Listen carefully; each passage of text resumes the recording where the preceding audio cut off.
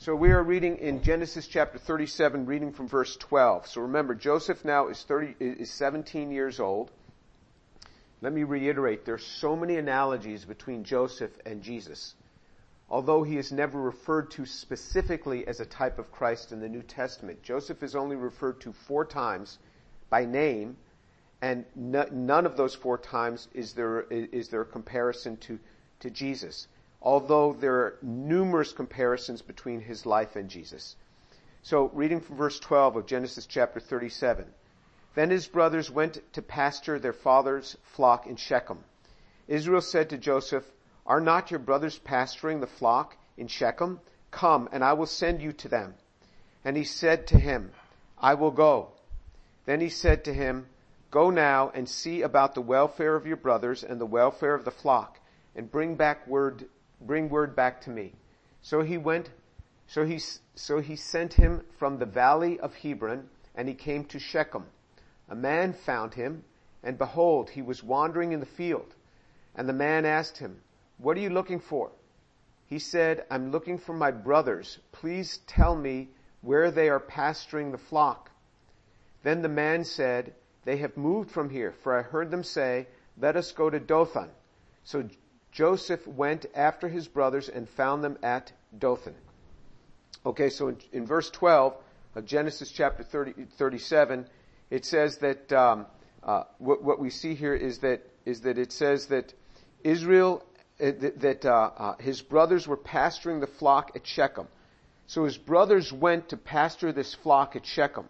He wasn't there with them. His brothers were pasturing the flock, and he wasn't there with them. And you'd think a 17-year-old, it could be, this is a prime age for shepherding flocks. Why weren't they with him? Why might they not have been with him? And it's interesting, it says, we covered 3 times before, it says that they didn't like him at all. I mean, they weren't excited about him at all. And so that's what it says of him. And the scriptures say in 1 Corinthians chapter 15, verse 33, 1 Corinthians 15:33, do not be deceived. Do not be deceived. Bad company corrupts good morals. Bad company corrupts good morals. And it may well have been that his father didn't want him spending that much time with his brothers alone, because bad company corrupts good morals. Doesn't matter how good you are. And what I tell young people is if you hang out with the wrong people, you will become like them. You can go and minister to them, but if you hang out with them, if they become your buddies, you will become like them. Bad company corrupts good morals. Doesn't matter how strong you are, because the scriptures say it. If the scriptures say bad company corrupts good morals, it means bad company corrupts good morals. There's no way around it. That's just the way it is, because every word in this book is true. And then he says, he says, your brothers are pasturing the flock, the flock in Shechem. I want you to go and check on them. And he immediately said in verse 13, he said, I will go. That's really amazing, because a lot of times 17-year-olds don't immediately obey like that. This guy was a good guy. He was a good son.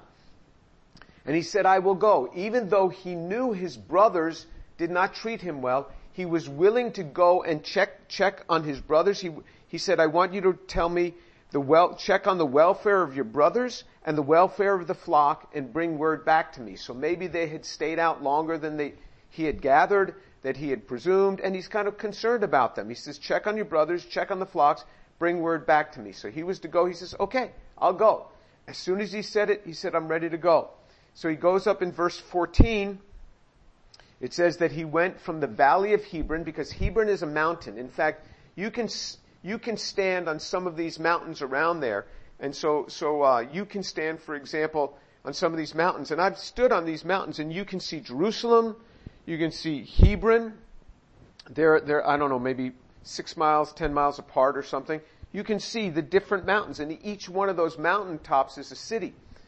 And interestingly, Jerusalem is not the highest mountain there.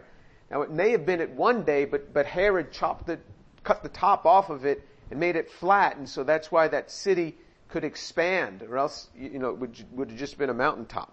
And So he went from the valley of Hebron, so they didn't live in the city, they lived in this valley below, and it says that he went to Shechem, and in verse 15, a man found him. Now, he didn't find the man, a man found him. This is a very interesting, it's kind of peculiar. A man found him, and behold, he was wandering in the field, and the man asked him, what are you looking for? So it's not like he asked the man. He's wandering around Shechem. Because you would think that around a small city like Shechem, there's lots of beautiful pasture land. And it's not like you're looking for a needle in a haystack. You knew that they were supposed to be in Shechem. There's 10 brothers, so that are going to be doing this, so that's 10 people.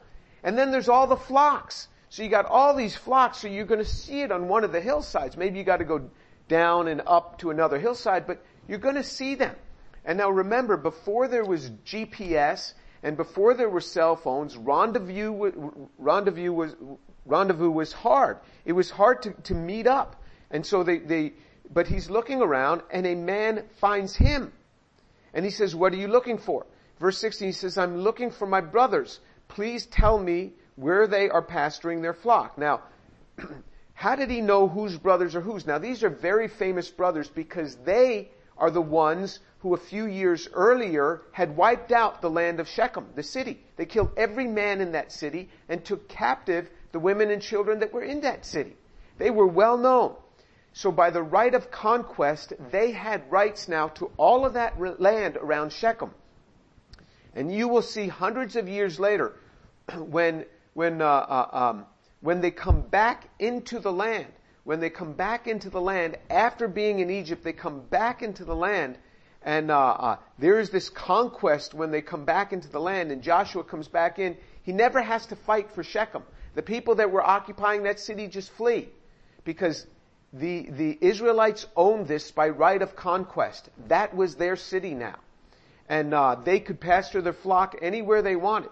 That was a well-known group of brothers. They wanted nothing to do with those brothers because they were wicked people. They were really mean. And so this man says, oh, I know them. I heard them say, let us go to Dothan. They're not here. They've gone to Dothan. And that's it. It says nothing more about this man. It's really peculiar. If you read in rabbinical writings will say that this was an angel, and the angel Gabriel. Now, that's because rabbis hate to leave somebody in the Bible unlinked to somewhere else, and so they come up with linkages. That's an old tradition, but we don't know if it's accurate at all, but it is kind of peculiar that this man finds him. So you see that God knows exactly what's going to happen to Joseph. He knows the pain that's going to come in Joseph's life. Yet God is the one who ordains to send him to Dothan. He could have gone to Hebron, looked around and said, well, they're not here. I don't have to go and see those brothers that bother me anyway. I think I'll just go back to my father and report, they're not there.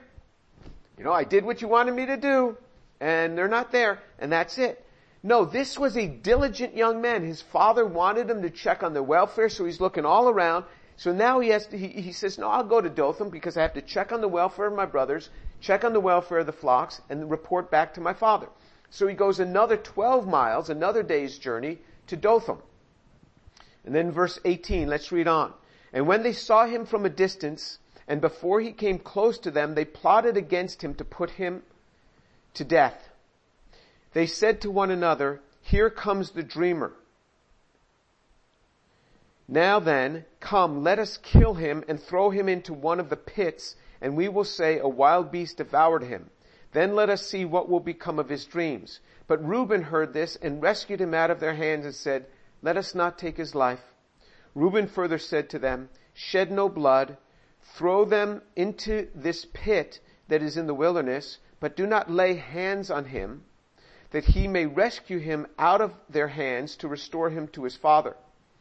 So it came about when Joseph reached his brothers that they stripped Joseph of his tunic, the vari-colored tunic that was on him. And they took him and threw him into the pit. Now the pit was empty without any water in it. Then they sat down to eat a meal, and as they raised their eyes and looked, behold, a caravan of Ishmaelites was coming from Gilead with their camels bearing aromatic gum and balm and myrrh on their way to bring them down to Egypt. Judah said to his brothers, "What profit is it for us to kill our brother and cover up his blood? Come, let us sell him to the Ishmaelites and not lay our hands on him, for he is our brother, our own flesh." And his brothers listened to him. Then some Midianite traders passed by, so they pulled him up and lifted Joseph out of the pit and sold him to the Ishmaelites for 20 shekels of silver. Thus they brought Joseph into Egypt. Now Reuben returned to the pit, and behold, Joseph was not in the pit, so he tore his garments. He returned to his brothers, and he said, "The boy is not there. As for me, what am I to do?" So they took Joseph's tunic and slaughtered a male goat and dipped the tunic in the blood, and they sent the vari-colored tunic which they brought to their father and said, "We found this. Please examine it to see whether it is your son's tunic or not."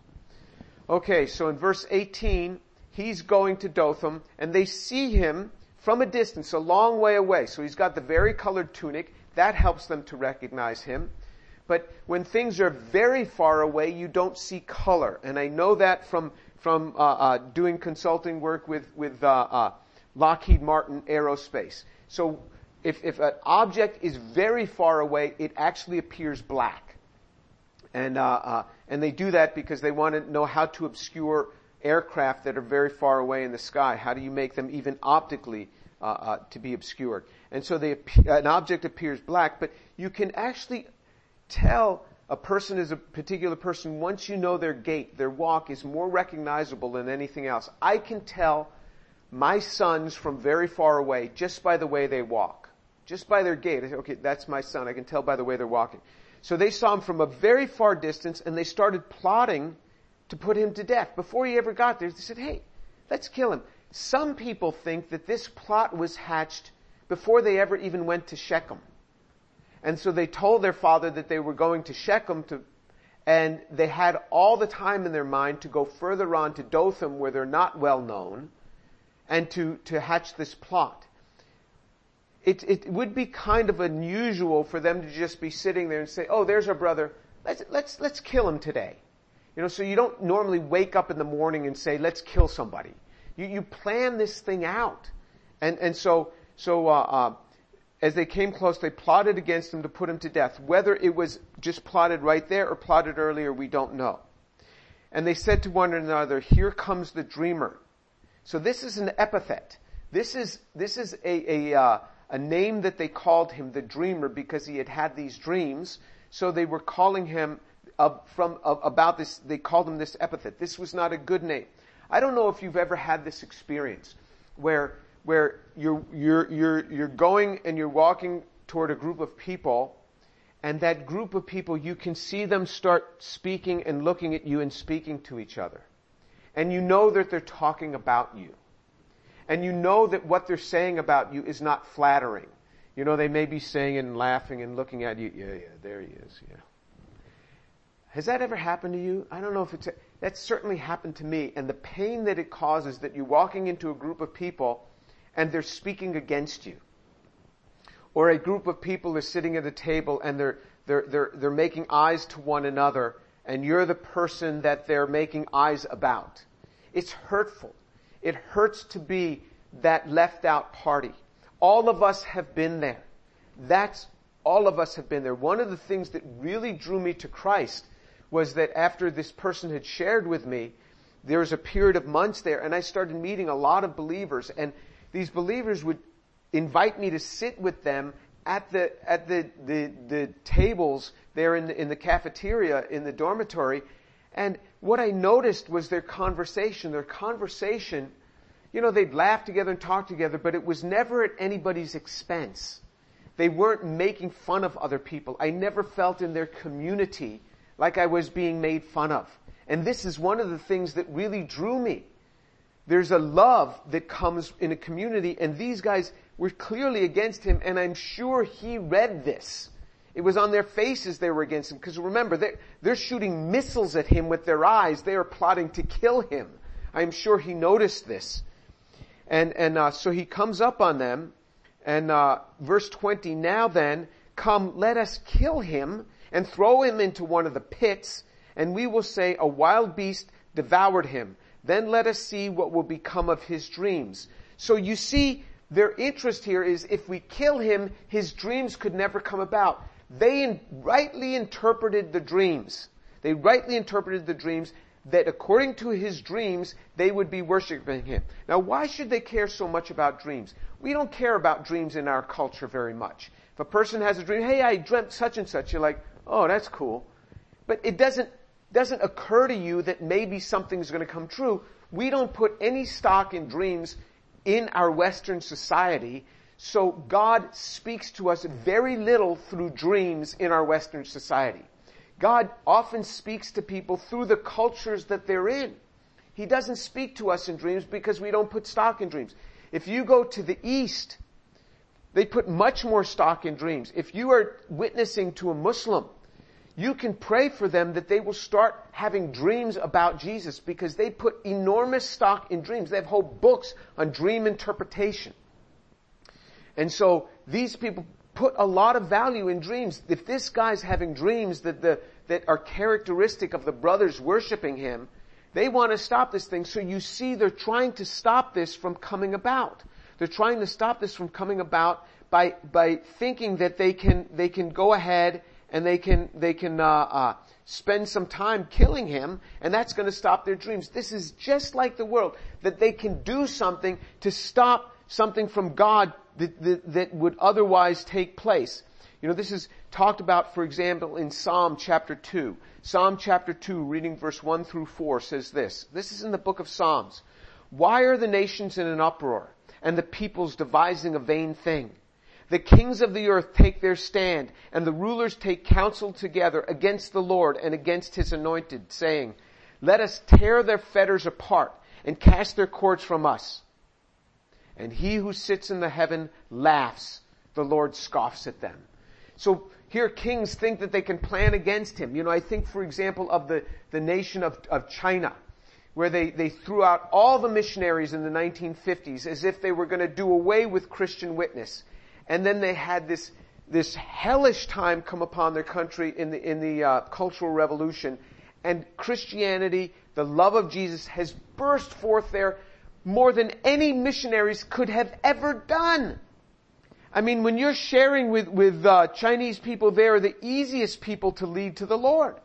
Because they're this clean slate and God has so worked in their lives. Chinese people come to the Lord, you just say, Jesus died for your sins. They're like, yeah, okay, how do I get saved? You know, boom, they want to get saved. God has so worked in the Chinese people. So the country tried to get rid of the witness, and God said, okay, all right, you want to try to get rid of the witness of missionaries? I'll get you. And then boom, and then it just explodes. And now as they start cracking down more on things of God, you watch, it's going to burst forth all the more. You try to oppose God, He'll turn the very thing on you. They're trying to stop the dreams. They are the enablers of God's will and these dreams coming true. They are enabling it. You see, God's will is going to come about. And when you try to fight against this thing, you end up enabling it. And you know, there's these verses in the scriptures that talk about this. That you know, the wrath of man will even be turned around to the will of God. He'll even turn around the wrath of man to the will of God. There are things written about this. For example, in Psalm 76, verse 10, it says, for the wrath of man shall praise you. With a remnant of wrath, you will gird yourself. The wrath of man shall praise you. I mean, God is amazing. He is so powerful. Even the wrath of men, you go, oh wow, He's going to stop this. He can't stop it. You cannot stop Jesus. Jesus is king over all the earth. He will reign. He will rule. He will take His people home. He will give us life after death. You can't stop Jesus. Jesus will keep on going on and on. Even the wrath of man, you get scared of it. God sits in the heaven and He laughs. He's like, says to me, look at that king. He thinks he can stop this. Look at that government. They think they can stop this. Well, fix that. You know, boom, they turn a few knobs and boom, everything happens. Jesus is amazing. These guys become the enablers of all of this. Verse 21, but Reuben heard this and rescued him out of their hands and said, let us not take his life. Reuben further said to them, shed no blood, throw him into this pit that is in the wilderness, but do not lay hands on him, that he might rescue him out of their hands to restore him to his father. So Reuben is the oldest brother. Oldest brothers are supposed to have concern for their youngest brother. And he says, look, we picked on him. I'm okay with that, but I can't let them kill him. Now remember, it wasn't Reuben that attacked Shechem and killed those people. It was Simeon and Levi, the next two brothers. Reuben's whole brothers you had Reuben, Simeon, Levi. It was Simeon and Levi. Those were the two really ruthless ones, the ones just below Reuben in age. Reuben is now 24, so they're 23 and 22. And Reuben said, just throw him in the pit. That way we don't have to shed any blood. Just throw him in the pit and let's not lay hands on him. And he'll die in that pit. He'll die of exposure in the pit. But all the time thinking that he's going to restore him to his father. Now, who was Reuben? Reuben was the one who had slept with one of Jacob's wives, Bilhah, and that's in chapter 35, verse 25 of Genesis. That's Bilhah. She's Rachel's maid. She was the mother of Dan and Naphtali. And that's written about in verse 22 of chapter 35. It says, it came about that while Israel was dwelling in the land, Reuben went and lay with Bilhah, his father's concubine, and Israel heard of it. So that's what cost Reuben his being the one with the birthright. The birthright then went to Joseph.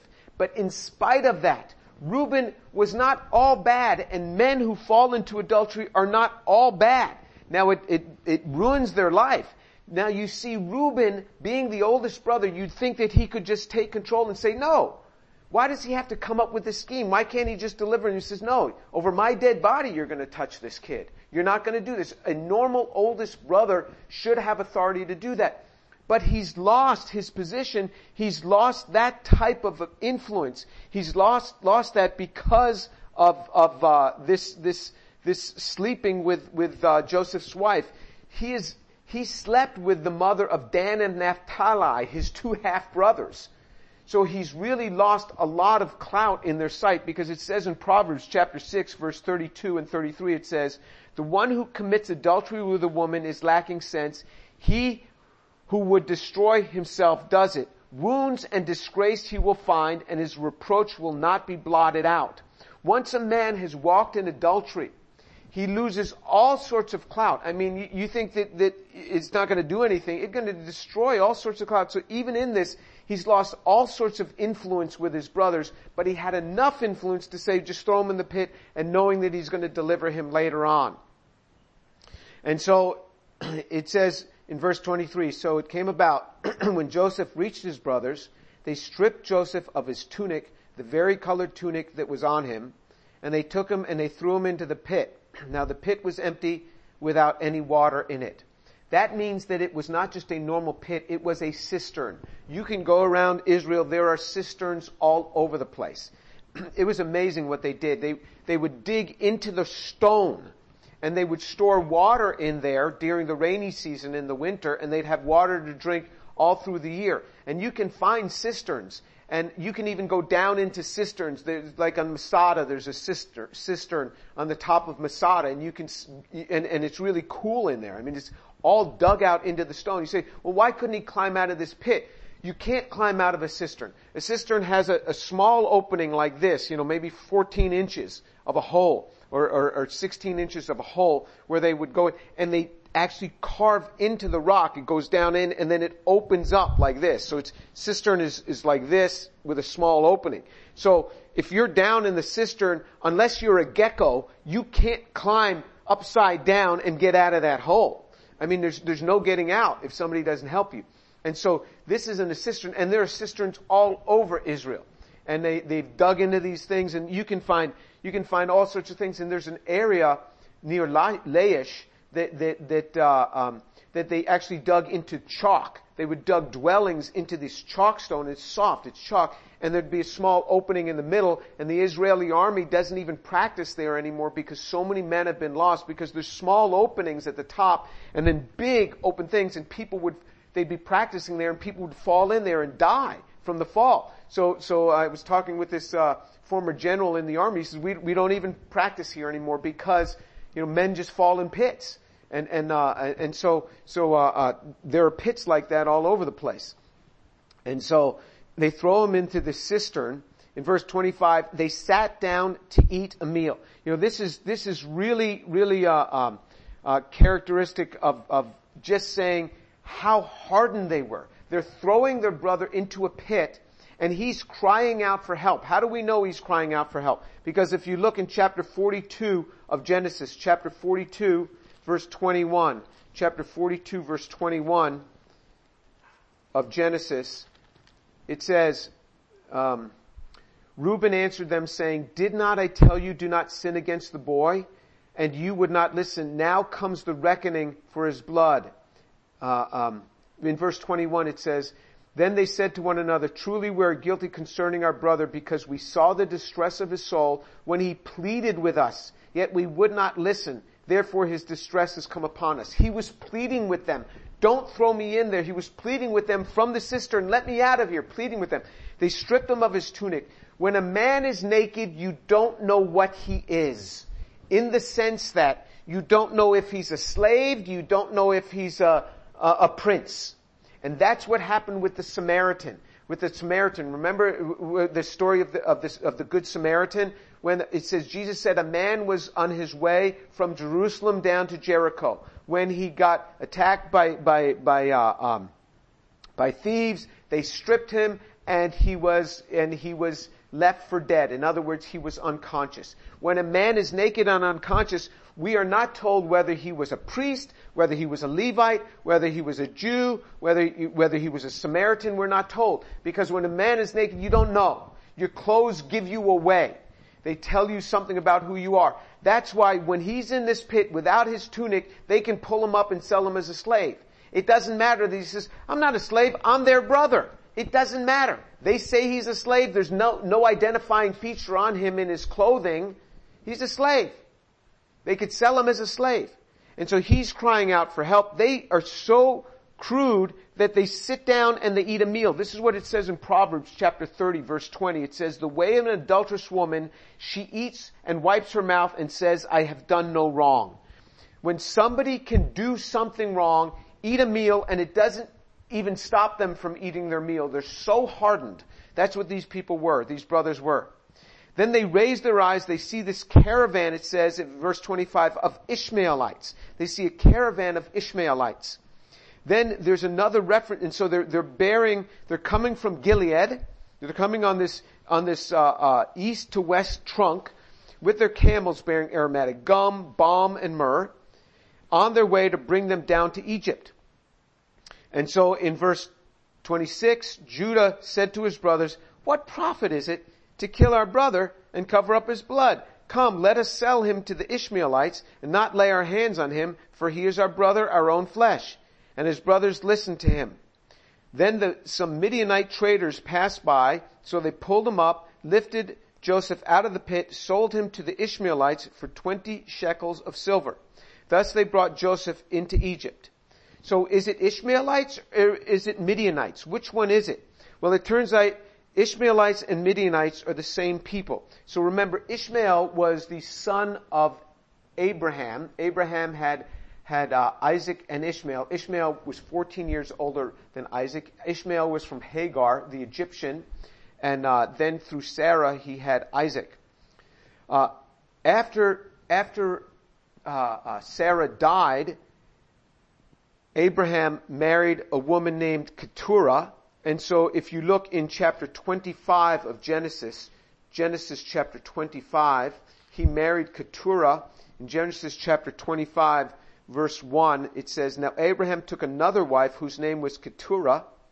She bore him Zimram, Jokshan, Medan, Midian, Ishbak, and Shua." So Midian, from the Midian comes the Midianites. that was another son of Abraham. So Abraham had both Ishmael and Midian from different wives. So Ishmael and Midian are brothers, they're half-brothers, and they are lumped together because what happened is you have the Midianites. The Midianites were subsumed by the Ishmaelites. And so they were brothers and they were subsumed, and they are referenced together, for example, in Judges chapter 8, verse 22 through 24. Judges chapter 8, verse 22 through 24, they are merged together. And on the one hand, it says, you delivered us from these people, these Midianites, and then they're referred to as Ishmaelites, all in the same passage. So they are one people. So it was Ishmaelites, they were also Midianites, these were one people, and they sold him. You see the likeness to Christ. In the midst of this, you see that this young man is this analogy to Christ where Jesus has given his life for us. Jesus has clearly given his life for us. I want to wrap this up with Romans, looking at Romans chapter 5, verse 6, and Romans chapter 5, verse 8. Romans chapter 5, 6, and Romans chapter 5, 8. It says, for while we were still helpless, at the right time, Christ died for the ungodly. While we were helpless, Christ died for the ungodly. So Jesus did not die for the godly. If you are godly, you're gonna have to find your salvation somewhere else. Jesus didn't die for the godly. He died for the ungodly. Then it says in verse 8 of Romans chapter 5, God demonstrates his own love toward us in that while we were yet sinners, Christ died for us. Jesus gives his life for us. Jesus died for the ungodly. Jesus died for the sinner. This young man, Joseph, is giving of his life for these wicked brothers, and he's going to end up saving them. You see the analogy to Christ. Even though he's not used as a specific type of Christ by name in the New Testament, he is clearly, you see the analogies to Christ here. And you see that Reuben tried to deliver him, but look at what's happening here. This is the analogy to Christ. It is Jesus who stands for us. If you do not know the Lord, I urge you this day to come to him. Don't stay away from him. Jesus loves you so much, so much. He's come to deliver you. He's come to love you. He's gonna take care of you. He is here for you. He is here for you. He is here for you. Jesus is the one who is for you in everything.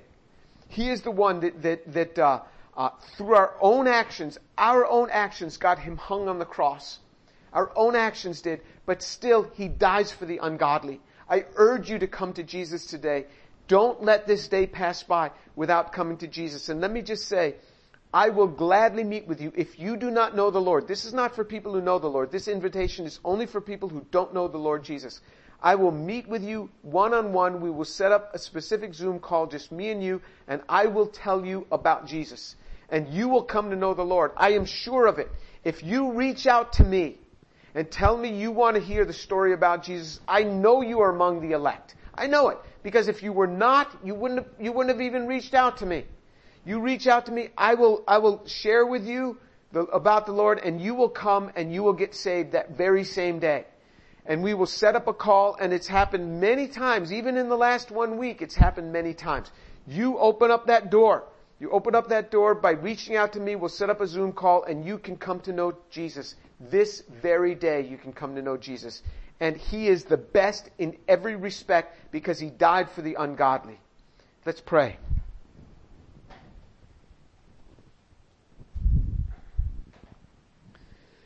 Lord Jesus, I thank you so much for the truth of your word, that you have given your life for the ungodly. Just as Joseph was ridiculed and abused, so your son was ridiculed and abused when he came to this earth. And Father, I pray this day for the unbelievers who are here, that you would draw them to Jesus, that you would open up their hearts to draw them to Jesus. Father, open up their hearts. And Father, for the believers here today, I pray that they would see that nothing of God's will can be thwarted. That whatever man does to try to thwart God's will is going to be turned around and used against them to make God's will come about all the greater. Father, just as these men tried to stop these dreams from coming true. They became the enablers of the dream to come true. How you take the wrath of man and you turn it around for the glory of God. In everything, you are powerful. Every word in this book is true. Everything about Jesus is right and holy. He is king over every aspect of this earth. And Lord, we pray for the peace of our country. With these riots, Lord, we pray for the peace of this country. And for the coronavirus and all these things that are happening. Lord Jesus, have mercy on us. Not that we deserve your mercy, but only because of your great mercies. Have mercy on us, I pray. And Father, I pray that you would stir up our hearts to love your word more, to learn from this man Joseph how he gave of himself for those that hated him. Father, that we would learn to give of ourselves, that we would learn to love our enemies, that we would learn to love the ones that even hate us and abuse us, that we would learn to love them.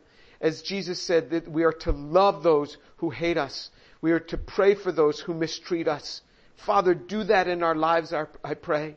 Do that in our lives. Make us more like Jesus. Make us like him, because he is so wonderful in every respect. Thank you, Lord Jesus, that you become our friend, our guide, our master, our God. Thank you, Lord Jesus. May you reign forever and ever, and all glory be to you. Precious Lord Jesus, blessed be your name. Amen.